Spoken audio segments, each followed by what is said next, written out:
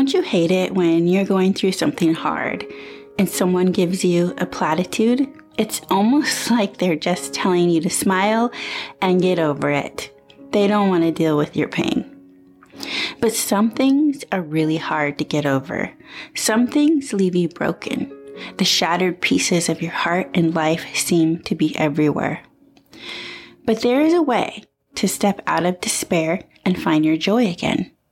Find out how on today's episode of Abide in Jesus, the podcast for women who want to experience Christ's healing touch in their lives. I'm your host, author Carolyn Rice. I quietly snuck downstairs one night when I couldn't sleep and turned the television down to the very lowest setting.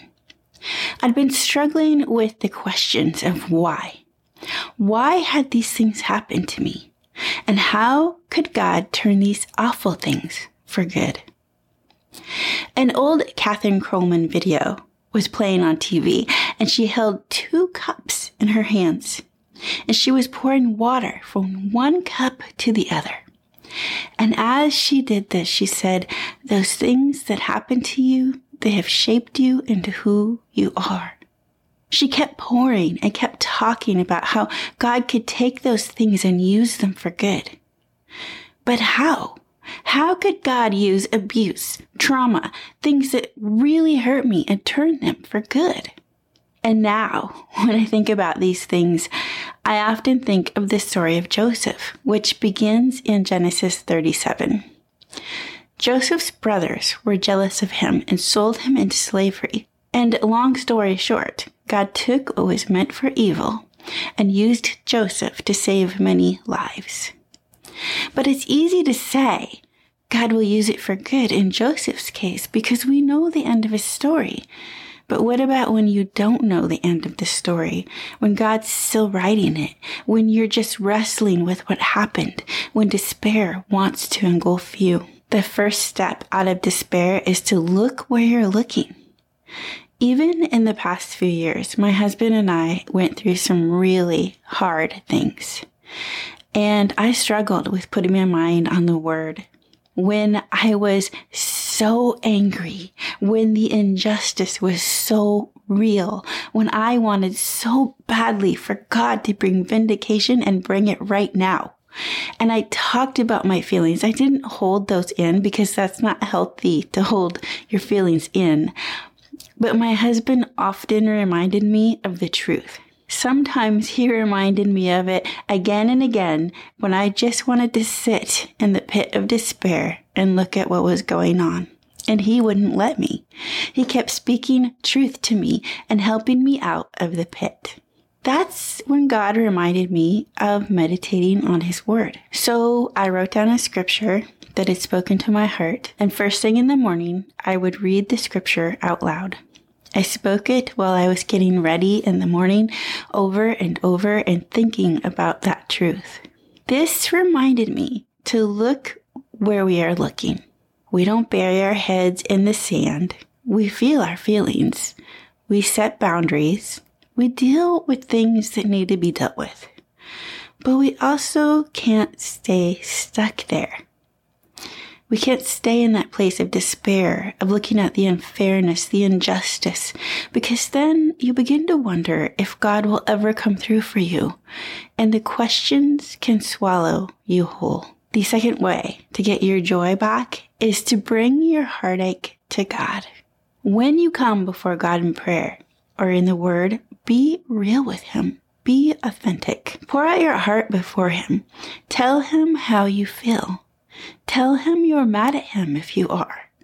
And it may be good, if you're really struggling, to seek counsel from a pastor or counselor that can help you process your pain. Ask the Lord to speak to your heart. God can speak to you through His Word, through something you see in your day-to-day life, through a conversation, or even listening to a sermon or podcast. God can use the most regular things to speak to your heart and to give you encouragement.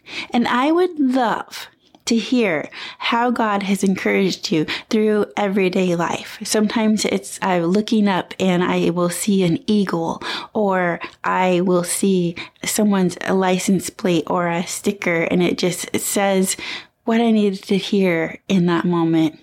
And of course, he will speak to you through his word. But when you're going through everyday life and you need that encouragement, I would love to hear how God has encouraged you.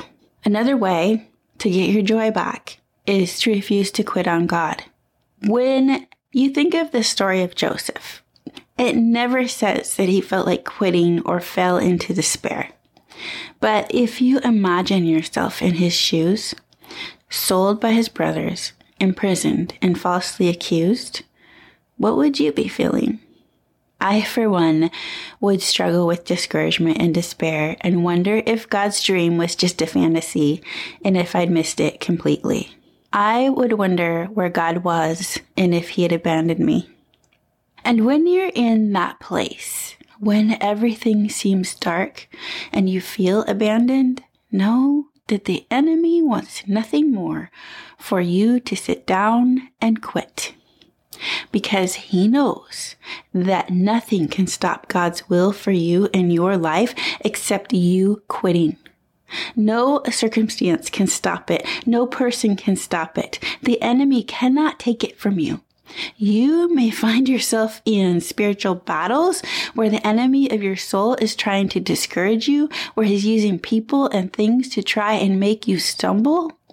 But know that he cannot take God's purpose away from you. I think that's why God's word to Joshua when he was about to bring the Israelites into the promised land was, "Have I not commanded you? Be strong and of good courage. Do not be afraid nor be dismayed. For the Lord your God is with you wherever you go." And that's from Joshua 1:9 in the New King James Version. If you continue taking just one step at a time with God, you will see the victory that God has for you. So many times we see the whole mountain when all we need to do is take the next step. And as you do this, God will take you higher than you ever thought possible.